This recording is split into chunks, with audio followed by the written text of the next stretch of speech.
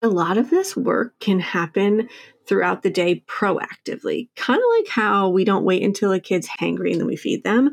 Like we try to stay ahead of it. We feed them breakfast and then a snack and then lunch and then a snack and then dinner or whatever. And we're trying to not get to a hangry place or not get to an overtired place. And we do the same thing with regulation, where when you know what's regulating for them, then you can be proactive.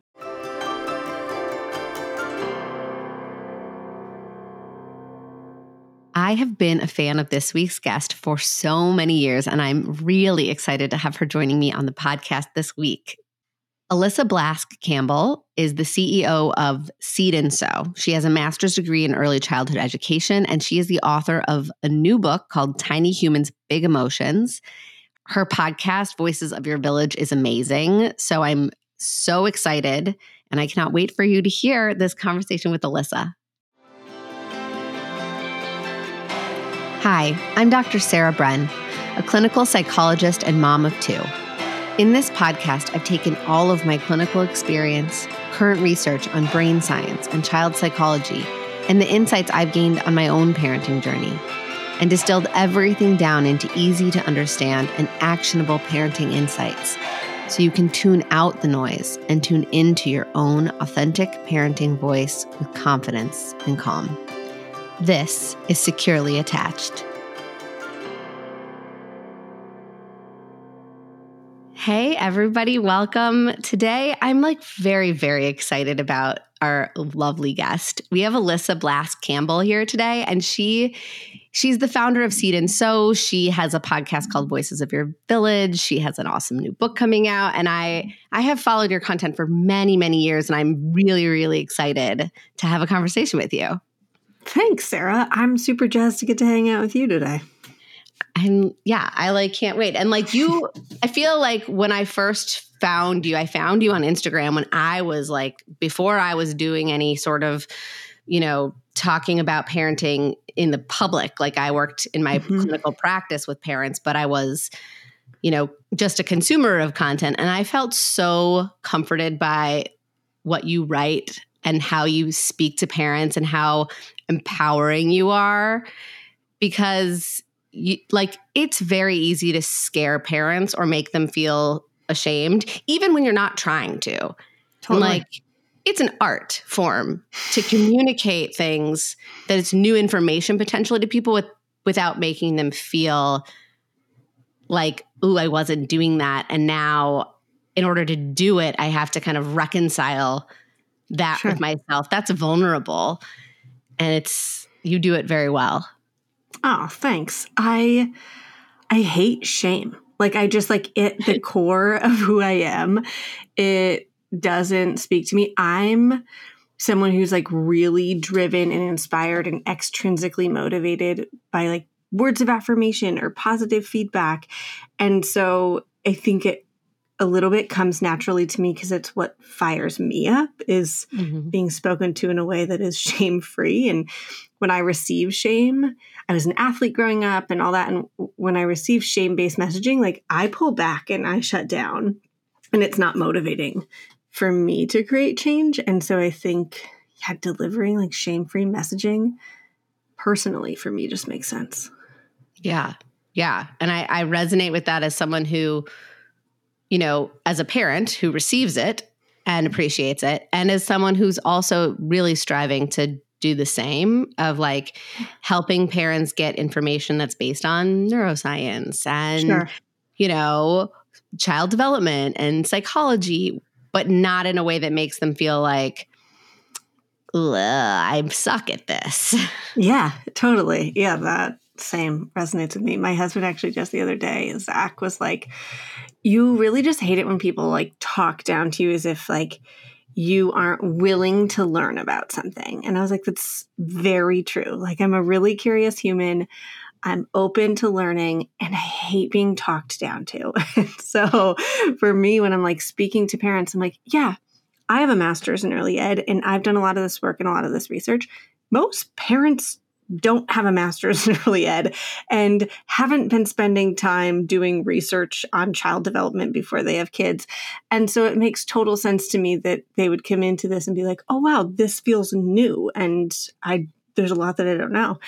And so in terms of like connecting with them, I don't know, I guess I walk into it in a way of like, I don't expect everyone to know all these things just because you had this kid or you are a parent to this child.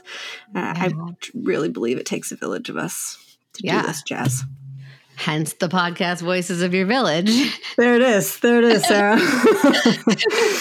But it's interesting because there's two things when you're talking that my mind goes to. One is, you know, as a parent, I think parents that are listening can resonate with that. Like, oh, I really want to learn from someone who doesn't sort of talk down to me or think I need some sort of gentle explanation or obviously not a judgmental explanation, but even sort of that like, I'm, you know, oh, let me explain it real slowly for you, you know, like that tone.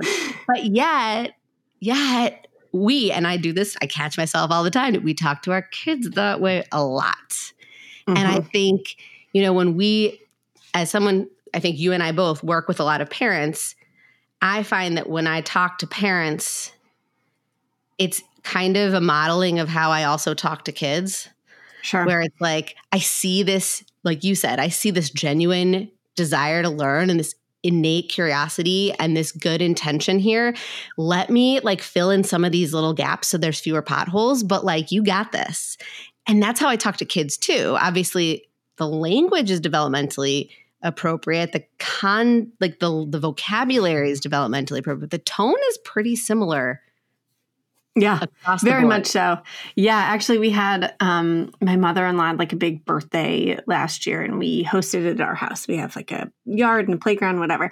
And there was someone over at our house, and Sage was about 18 months at the time, and we were in the sandbox with some kids. And this woman was like, "Oh, you speak to him like he's like a 5 or a 6-year-old?" And I was like, "Huh?" And I like sat with that, and I was like, "Oh. You mean just like with my voice?" And she was like, "Yeah, like the way you don't talk to him like he's a young kid." And I was like, "Yeah, I don't talk to any kids like that. Like my tone with them, like he and I are in communication and conversation with each other. And I really see it that way from infancy, where I don't do a lot of like baby talk. Doesn't feel natural for me. It feels really uncomfortable. And as kids like continue to grow, like, yeah, I use kind of a regular tone with them that I would use with other folks. And I'll ask them questions like, are you feeling curious about that? And I would use that same tone with just like modulated language with my husband, right? Like, tell me what's going on for you here. Like, what's coming up, you know? And like, I can say that to Zach, but tell me what's going on here. What's coming up for my 1-year-old doesn't mean anything, but are you feeling curious about that? But it's the same tone and kind of approach to it. You're right, across the board. Yeah. And I think like, again, like I think parents, I also think baby talk or like, what do they call it? Like parentese is actually like super intrinsically, like it comes from a very biological place. Like it's very primal. Like parents actually very instinctively talk to their child in what is kind of in the psychology world called parentese, which is that sing-songy voice. And I want to distinguish because I actually think it's very appropriate to do that. Sure. And kids do respond really well to that. But I think as they get older, sometimes we continue that especially when we're trying to have like, you know, important conversations with them. And then that's why I think it starts to, we hold on to that a little too long. Or there's like there's a place for that in playfulness. But when we really want to like signal, hey, this is important. And I want to really make sure I understand what you're experiencing here so we can kind of look at the problem together and figure it out. That's like a time for like a really sort of more direct tone, or a more direct isn't the word. Maybe you can think of the word I'm trying to think of, but like a more mature adult kind of tone. Modulated tone. Yeah. Mm-hmm. There's someone in our life who always, when she'll be like engaging with the adults, and then when she turns to talk to the kids, she has this like other tone that she uses with kids always. And my son like pulls back from her, like he like can't get there. And I asked him at one point, I was like, did you notice that her voice changes when she talks to kids? And he was like, mm-hmm. And I said, sometimes people do that when they turn and they talk to kids. She's still trying to connect with you and she's still listening to you. But I think for him, it was coming off as like, what are you doing? I just heard you talking to the adults. And they're like, what's going on here? And I do think that was a good distinction of like, for me, there's a difference between like its playfulness, et cetera, versus I see us with kids as just like being in a relationship. Like I am in a relationship with my child and it is going to forever evolve, but I want him to know that I have respect for him and that I am going to, just like my tone's going to shift when I'm frustrated or my tone's going to shift when I'm feeling sad or etc. There's going to be like tonal shifts there. But I don't want it to be perceived as like talking down to. And I think this is something that can come up a lot when we're looking at emotional development. When folks are trying to like say the right words, people ask us a lot for like scripts to say in the moment. Mm-hmm. And I will provide some, and always with the caveat of like, it is so much more effective for you to like take this as a jumping off point, but find the script that makes the most sense to you, because saying the right words, if you're not feeling connected to the child or it doesn't feel authentic, is going to come off as inauthentic. And so for me, when I was like, the baby talk doesn't feel authentic, they can perceive that, right? That if I'm like kind of like putting on this show, it doesn't feel like a connected, authentic relationship. And then kids don't respond. People will say like, oh, this thing isn't working. And I'm like, walk me through it. Like, what's your actual experience in the moment when your kid asks for a red cup instead of the blue cup and then throws a tantrum and tosses the cup? Like, are you in that moment experiencing empathy or able to connect with what they're feeling? Or are you like, oh my God, this is so annoying, which also is really valid because it is really annoying and inconvenient.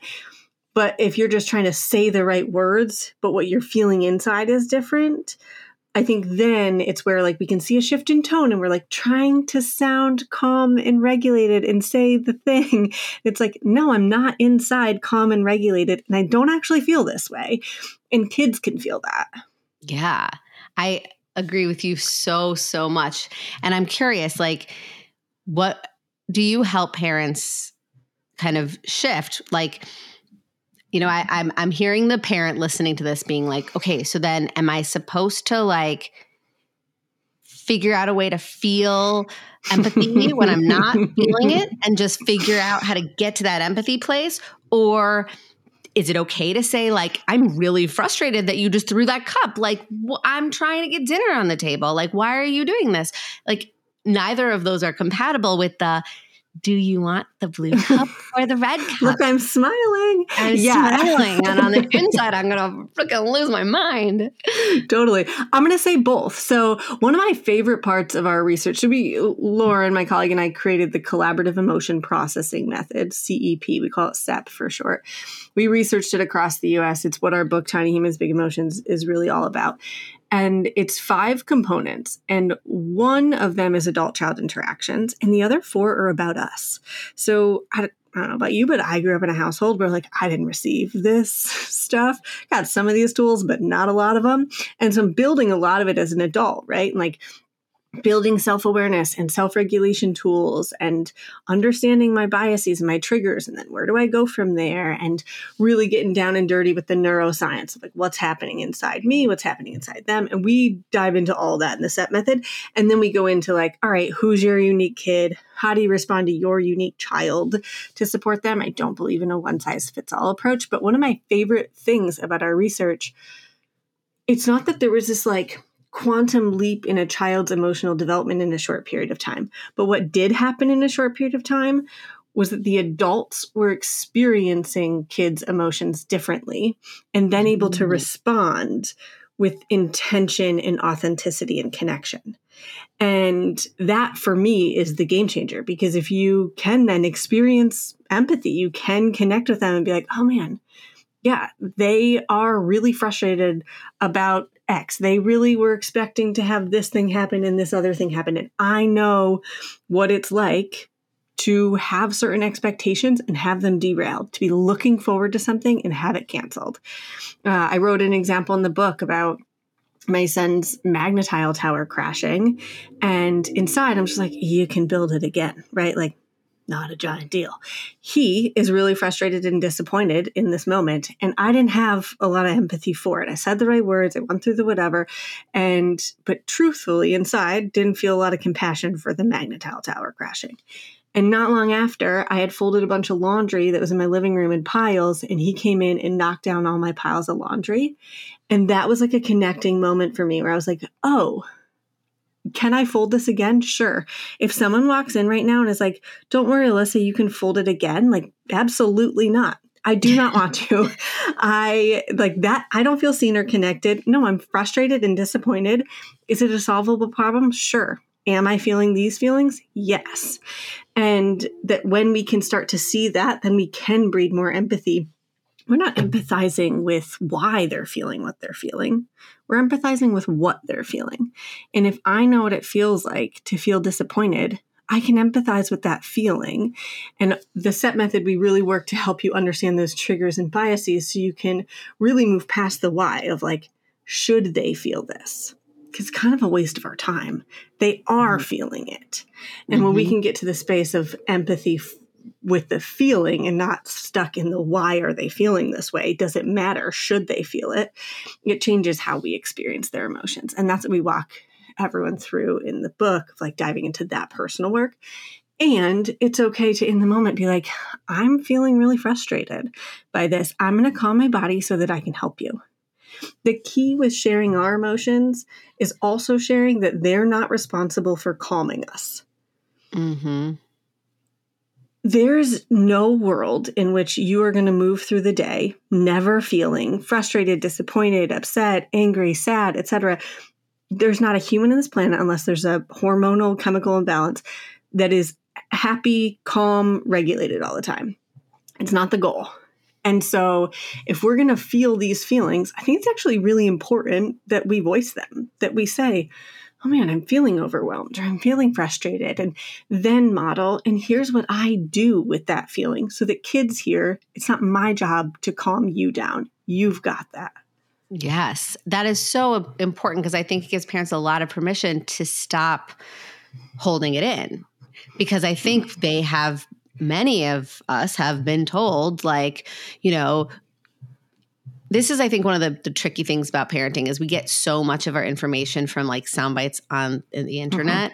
And then there's like a lack of like the more robust context or nuance. And so it's like, yes, we're told you shouldn't make your children responsible for your emotions. Fantastic. I agree with that. But what does that look like in practice? Does it mean I hold it in? Does it mean I stuff it down? Does it mean I pretend like I'm happy when I'm really, really pissed? Does it mean so? And like to your point, like no to all of those things. It means I work on regulating myself to the best of my ability, to have compassion for myself when I am just like overwhelmed by a feeling. And then to narrate that process for my kids so they can understand what's happening. And it's in that process that I'm sort of not making it their responsibility. So I can have the feelings, I can show the feelings to my child, I can narrate and name the feelings to my child. And it's I'm going to go do this thing real quick to regulate my emotional experience. That's the part that kind of models the boundary, right? Yep. I'm in charge of my feelings. You're not. Yeah. And I think, and they play a role in them, right? Like I'm a sound sensitive human, right? We go into the 8 sensory systems in the book and helping people figure out like, what are you sensitive to / what regulates you?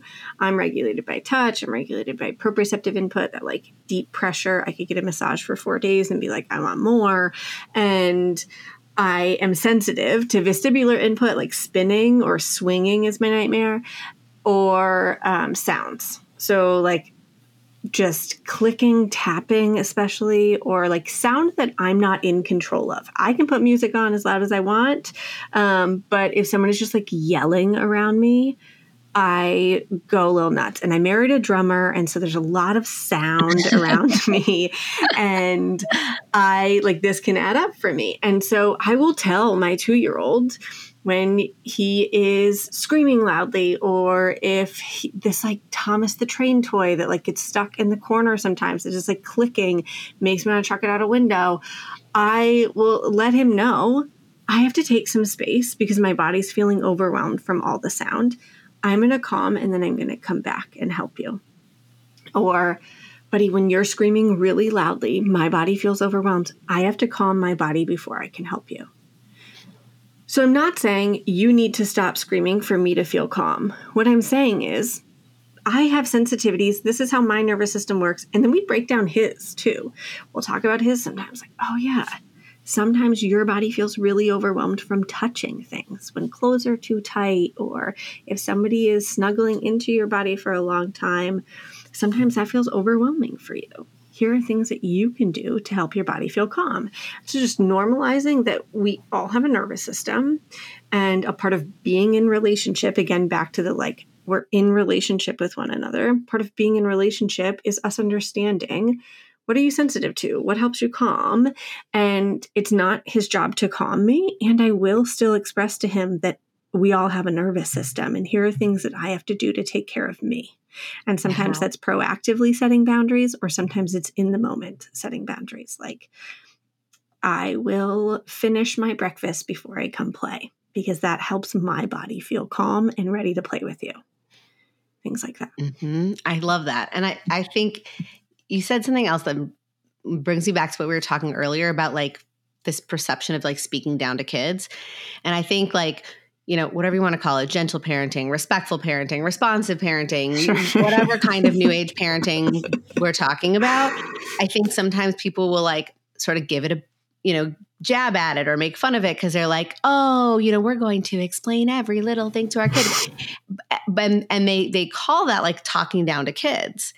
And I think what we have to remember is what you just described, the tone, we're talking about before, the tone is a real relatable tone, you would talk to anybody else. Mm-hmm. But the words, the content is developmentally appropriate. You are using words that are actually at the sort of comprehension, vocabulary level of a young child. So you do say things like, I'm going to help my body calm down so that then I can come and help you. And I think this is where I think sometimes people will poke fun at this type of communication because they're it doesn't feel that natural, or it feels sort of contrived or pedantic, whatever. And in fact, I think it's you can do this so authentically, but it's about communicating in a way that depending on where your child is developmentally, that they can understand the words you're saying, because that we have to kind of meet them where they're at.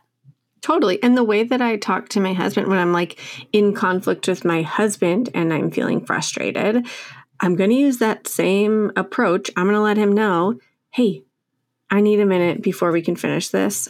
I'm frustrated. And that might be the words that I use. And if I just turn to Sage and said, I need a minute before we finish this, I'm frustrated. In his mind, he's saying, am I frustrating her? Is it my job? When she says she needs a minute, is she mad at me? Do I have to calm her down? Am I supposed to stop something? He internally is designed to ask himself all those questions. And so when I say, I feel frustrated when I hear loud noises, I need to take space and calm my body down. I'll be right back to help you.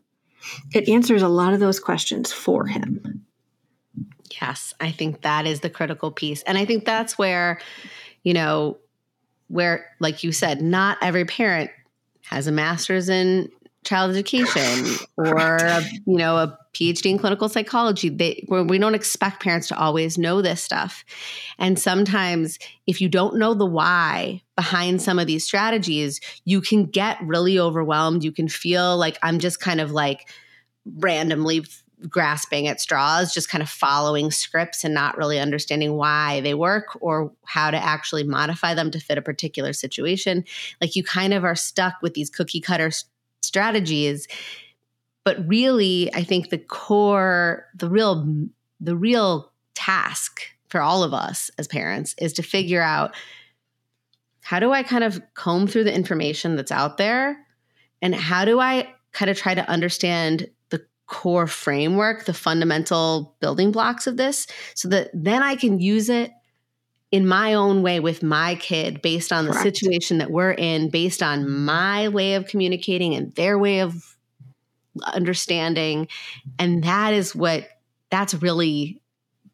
the magic right there. And it's totally hard. And within your cultural context, like the way that we exist in my household is going to be different than the way that people exist in their households. And it doesn't make one right or wrong or better or worse.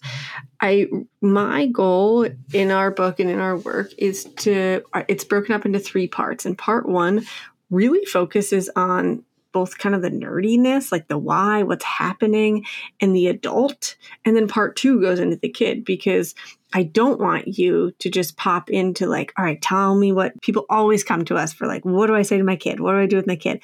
And I can give you some scripts and some like activities to try, but you're going to lose the authenticity if you don't understand the why, or it's only going to apply in certain settings, or it's not going to work for your unique child. And I would rather equip you with like, here's what's happening inside their body. Here's what's happening inside your body. And here's where to go with that. And just as I was saying, like, I'm sound sensitive and vestibular sensitive, that like swinging, spinning. My child is touch sensitive and he seeks vestibular input. So swinging, spinning is really calming for him. Touch is really calming for me. And so if I did the same things with him when he's upset that work for me, it would actually further dysregulate him and wouldn't be helpful. And so I think one of the challenges with like bite-sized parenting information existing so widespread right now is that you end up with this, like, I'm going to pull this thing away, this one takeaway. And it's like, that doesn't work for my kid. And I would much rather help you understand your kid's nervous system, what's happening inside, and your own nervous system, so that you can develop tools and strategies for the unique humans that are actually going to be effective. Yes. I mean, we're speaking the exact same language. I feel like it's so nice and refreshing to talk to someone who's doing this same work, because I also like am always torn between like, I mean, people want me to tell them what to say. And I'm like, okay, but let me give you some like asterisk next to that and just say, this might not work in any situation. And also like, how do you take it and make it sound like the way you talk to your kid? Like, how do you talk to your kid? Because your kid knows you. If you all of a sudden start talking like someone you heard on Instagram, they're going to be like, who the hell, who are you trying to talk like? That's not the way you talk. Right. Like in my household, we'll say like, oh man, that sucks. And like my mother-in-law is never going to say the word sucks. And that's okay. And so for her, when she is connecting with Sage and validating his emotions, she's not going to say, oh man, that sucks. She's going to say it in her own cultural context, right? With her own vocabulary. And that's how he's going to feel, just like the human in our life who like changes her tone when she talks to kids, and Sage is like, what's going on here? Like, that's not who you are. And it's that noticing of authenticity. And I would so much rather see somebody say like, oh man, that sucks. Or honestly, like drop some swear words around when they are truly being authentic and connecting, then say the right script. A little bit ago, Zach had walked into the room and I'd been crying. And he was like, oh no, you look sad. And I was like, no shit. Is it the tears coming down my face? Like, what? Way to go, bud. And it was like, he was trying to say the right thing, right? Instead of like, oh wow, what's going on? Like, did something happen? Like his normal vocabulary went out the window and he was like, what am I supposed to say when I walk into my wife's crying? And he like pulled from the script and it didn't feel connecting. And so it wasn't effective. I didn't feel more connected to him. And I ended up like pulling back and was like, yeah, I am crying. I am sad. Like I get sassy and snippy and sarcastic when I'm dysregulated, like more than yelling. That's my go-to. So I'm like, way to go, bud. Like you figured it out. I'm sad. And I like, it doesn't then feel connecting. And I think this happens with kids a lot. And so really looking at who are they? And for some kids, it's saying nothing. And for other kids, it's validating their experience. And it takes a little bit of understanding who they are and how their nervous system works to know what approach to try or what scripts or whether or not to touch them. Do they want a hug or is that going to not be helpful, etc. And we dive in like all the behind the scenes work, I think of it as, in the book first, before we even go into and hear strategies with your kid. Yeah. Yeah. I think that's so helpful because I think it is very tempting to give parents exactly what they're asking for. We all want it. Yeah. Cause we're also, I think we're all conditioned at this point with like the access to information to just be like, can you just jump to the part where you tell me what to do, please? Because that's what I'm used to. I'm used to that instant gratification. And it's so frustrating for parents when, you know, probably the more helpful people, the people who are probably going to be more helpful in the long run say, let's slow down. Let's figure out what's not working first. Like when you were talking about the 8 senses, and I bet you there are people listening. We've done a couple episodes on, you know, all 8 senses. So some people listening might be like, ooh, I know that there are 8. But some parents are like, wait, counting on their fingers. Like I thought like there were 5. Sound, taste, touch, smell. Where do I go from here? Yeah. Can you talk a little bit about the 8 senses and perhaps how to like, what are some ways for us as parents to perhaps figure out what our kids' sensitivities are, what senses they seek, you know, and how to frame that for people a little bit. Totally. So not only could talk about this for a little bit, I could talk about forever. This is something I feel so strongly about. It changed me as a teacher, as a parent, as a human. So there are 3 more senses besides those 5 that we often hear about. We have interoception, and this is where you notice the feelings inside your body. So if I say I have butterflies in my stomach, you know what that feels like inside. Or it could be like hungry or tired. What does that feel like inside of your body? And kids who are interoceptive sensitive, who have like heightened awareness of their interoception, usually like potty train pretty easily because they're really aware of when they have to go pee. Kids who have lower interoceptive awareness, usually it's harder to potty train because they don't notice those feelings as readily. Just as a little like example there. And then we have vestibular. This is your movement sense. So it is located in your inner ear. It's responsible for your balance. And you get this input through like anytime you move the plane of your head. So when a kid goes down to like crawl or rolling over or swinging or spinning, dipping upside down is going to give you that. And then we have proprioception, and this is in your like muscles and joints, and we get it through like heavy work or big body play, those big jumps. You can like jump on a trampoline and kind of like get that input in. When I'm working with kids who are proprioceptive seeking, where they're like really looking for a lot of this input, I'm going to do jumps with them, hopefully on like a trampoline if I can do it, because you can like really get in there and get some big bang for your buck. But if I don't have a trampoline readily available, I'm going to do jumps with them where I hold their hands, and on the way down, I'm going to give a little pressure. So it kind of like adds to it. In the same way that I might also have them like carry a backpack when we go to the car that adds a little weight to what they're carrying. If you think of this as like going to the gym, it's like adding weight is going to give that heavy work. I love this. This is really regulating for me.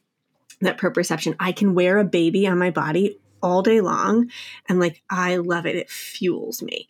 And my husband would be touched out and is like 20 minutes in, like I need a break. We are all sensitive to some things, which means it drains. We think of it as a battery. The minute you wake up, your battery starts to drain, whether you're doing something or not. Your brain's job is to say, am I safe? And it does that by paying attention to all of these senses to say, am I safe? Is there somebody coming into this room that I need to be able to see and be aware of? Is there a sound I just heard? If a car drives by, my brain says, you're safe. You don't have to pay attention to it. If my fire alarm goes off, my brain says, you're not safe. Pay attention to it. So in order to do all of this work, it's using these 8 senses to kind of take stock of the environment all day. It's draining my battery. There are certain things that each of us have sensitivities to within these 8 that are going to drain our battery faster. And it's kind of like if you were to like stream something on your phone, like that's going to drain your battery faster than if you text somebody. And some kids, some adults, some humans have a lot of sensitivities, that a number of these senses they are sensitive to.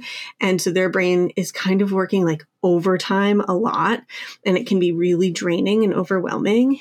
And they might need more time where they have like quiet spaces that they can be in. There's not a lot going on.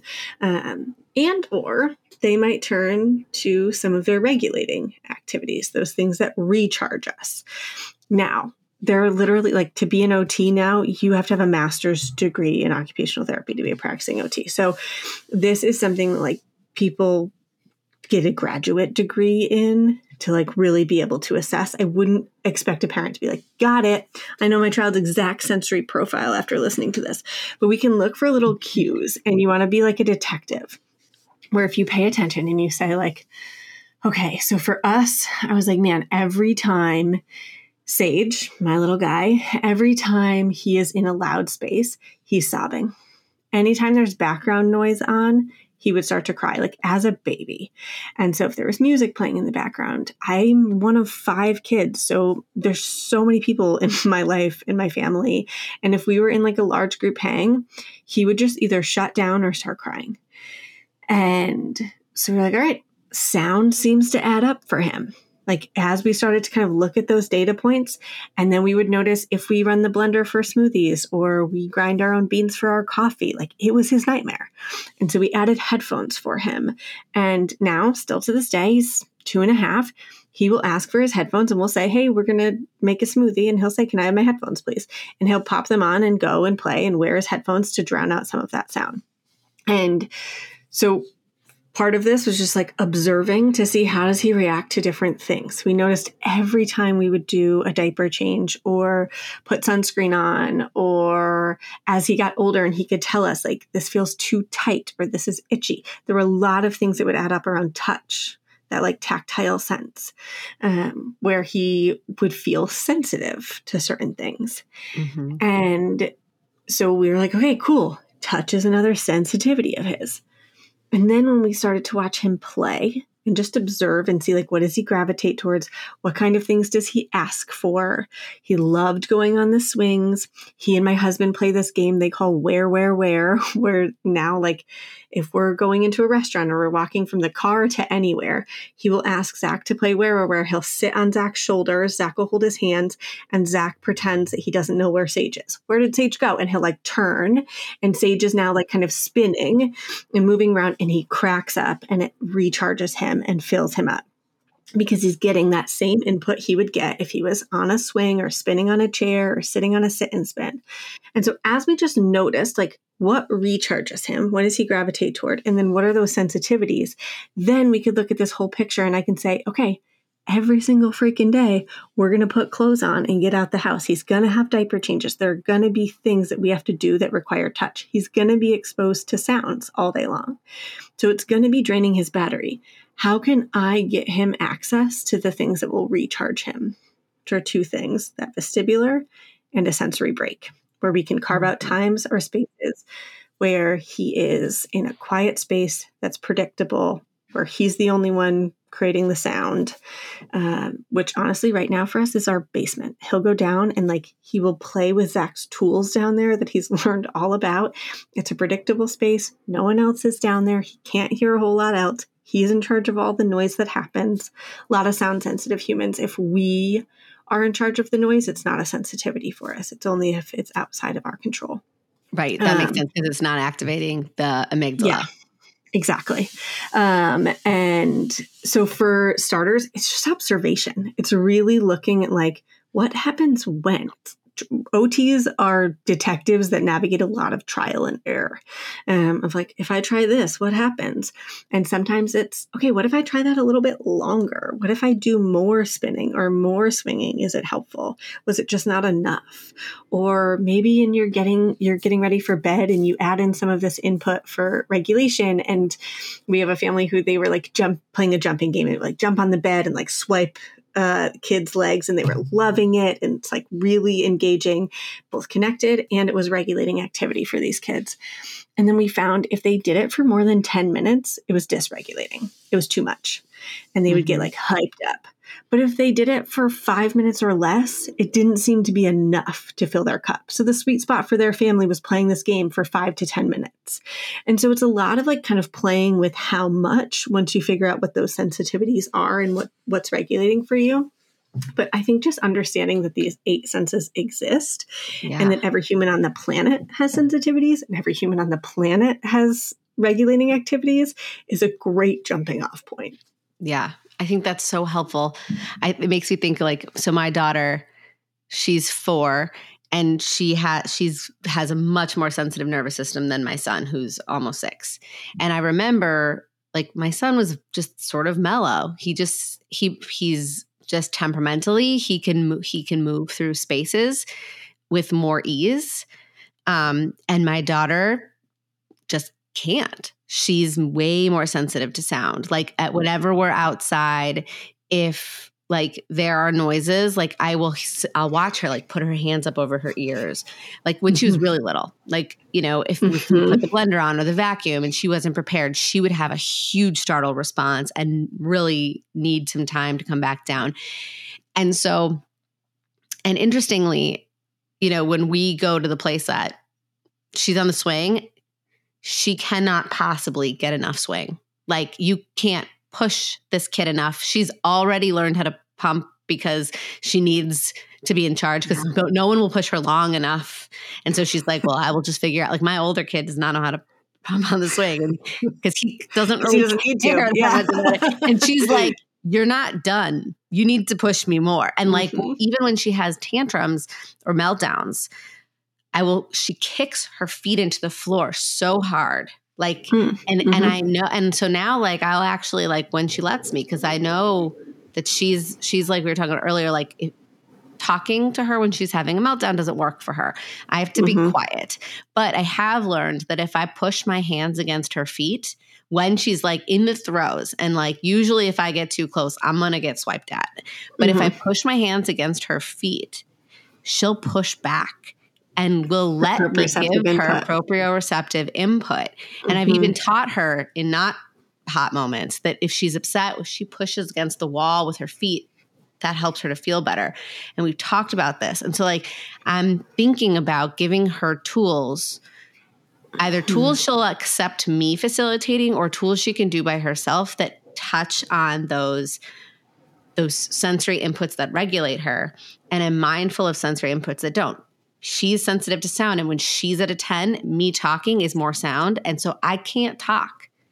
And I just have to accept that that's the way her nervous system requires co-regulation. Yeah. And my son's a totally different kid. If I give him a massage, he's like, I don't like that. Whereas like my daughter, like you can give her like a very firm massage and like, she's like, just relax, like more please. You know, she just likes that. And my son, like if you put lotion on him, he's like freaks out for days. He won't let me near him with sunblock. He has to do it himself. We've literally tried 10 different sunscreens to find like the least greasy one because he's so sensitive to that.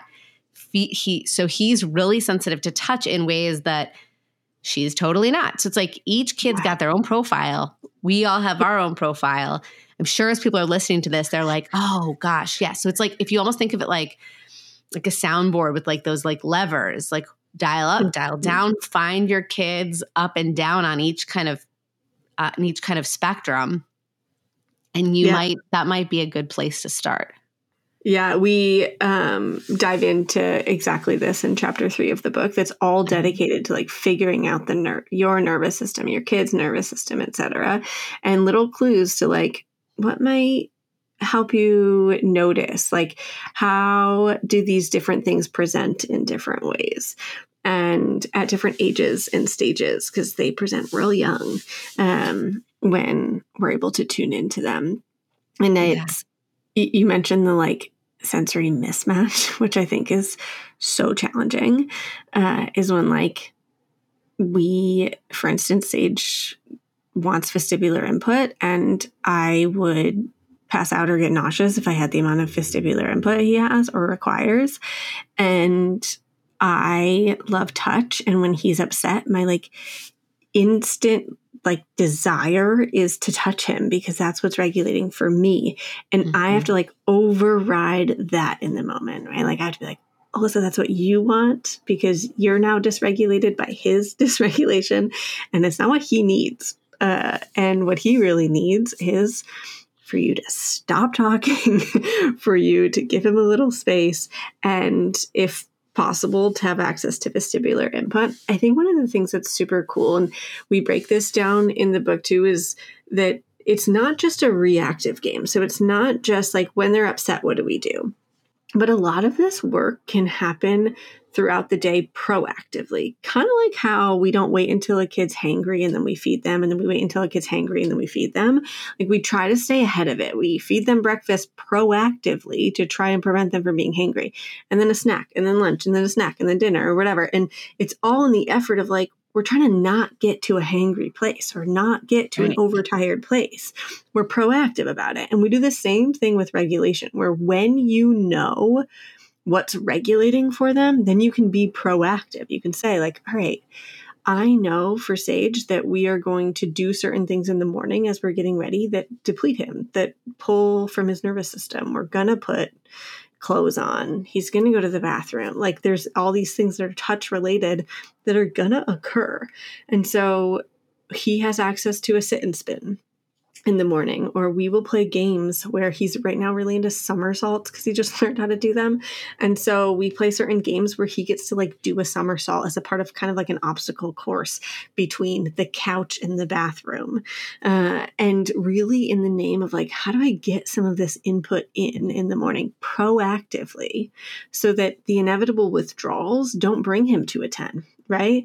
Our goal is like, how do we help kids hang out in this space between like a 3 and an 8 as much as possible, that there's going to be fluctuation, but to really try and avoid the 1 and 2 and the 9 and 10, where you're like so heightened or so sad and depressed. I want you to have a range of regulation and a range of emotions.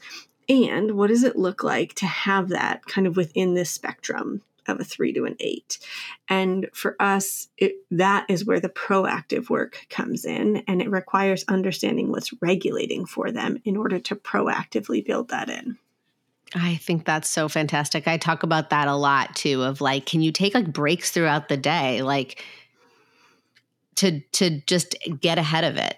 Like if you have a kid like my daughter, I know she needs to do something with like proprioceptive input pretty regularly throughout the day so she can fill back up.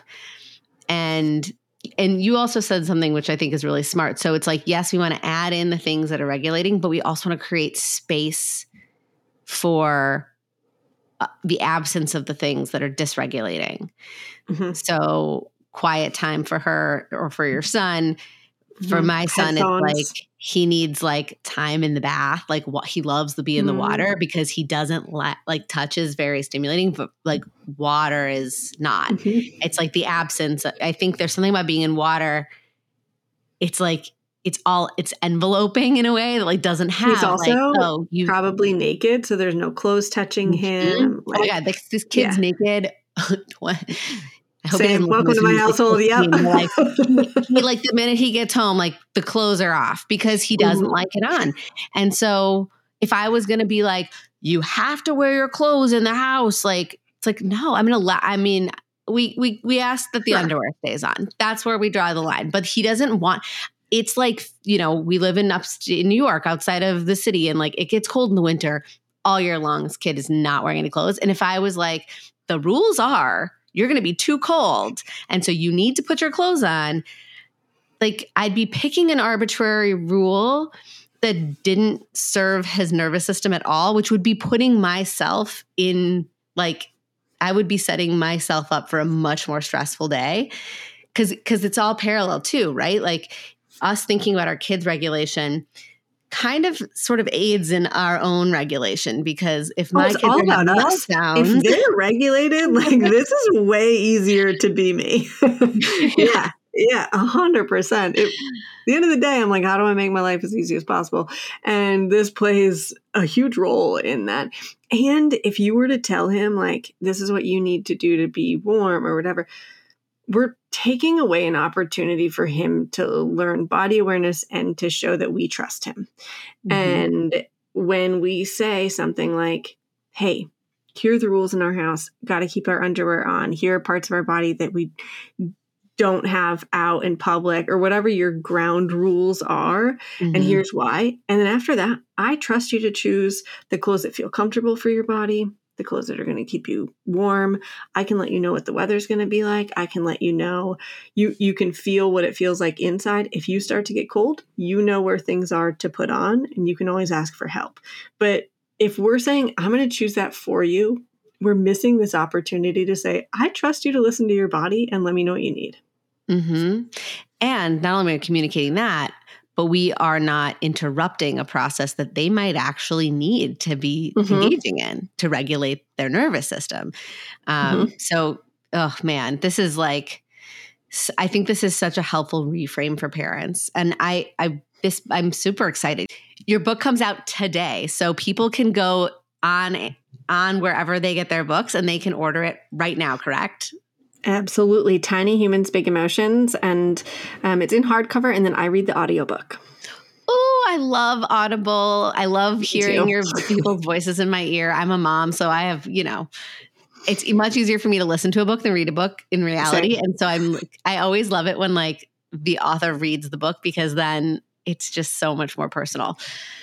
Where else can people find you, your work, learn more about all these amazing things you're doing? You have so many awesome so many awesome things going on. Thank you. So I'm doing a little book tour. I'm 7 billion weeks pregnant right now. So we have a short book tour this fall until my midwives were like, you can't travel after that. And if people want to see it live, I'm going to do a live workshop where I'm really going to dive into like sensory versus emotional regulation and what this really looks like if this conversation was exciting for you. And then it'll be live Q&A, sometimes with a fun little guest there with us in different cities throughout the U.S. And you can find out those details at seedandsow.org/book tour. And otherwise, you can find us on social. I hang out on all the social channels except for Twitter. I do Threads. Just cool mom over here. And it's at seed.and.sow on all of our platforms there. Or seedandsow.org is like the mothership. And the podcast, since everyone is assuming everyone's tuning into this podcast, you're a podcast listener. We have Voices of Your Village podcast. We drop a new episode every Thursday. Amazing. Yeah. Well, I'll put links to all of that, in the show notes so people can follow you. I'm really excited to read this book. I think the work you do is awesome, and come back anytime. Thanks. I would love to get nerdy with you anytime. So I feel like we have so many nerdy conversations in the future. Like we just scratched the surface. I love it.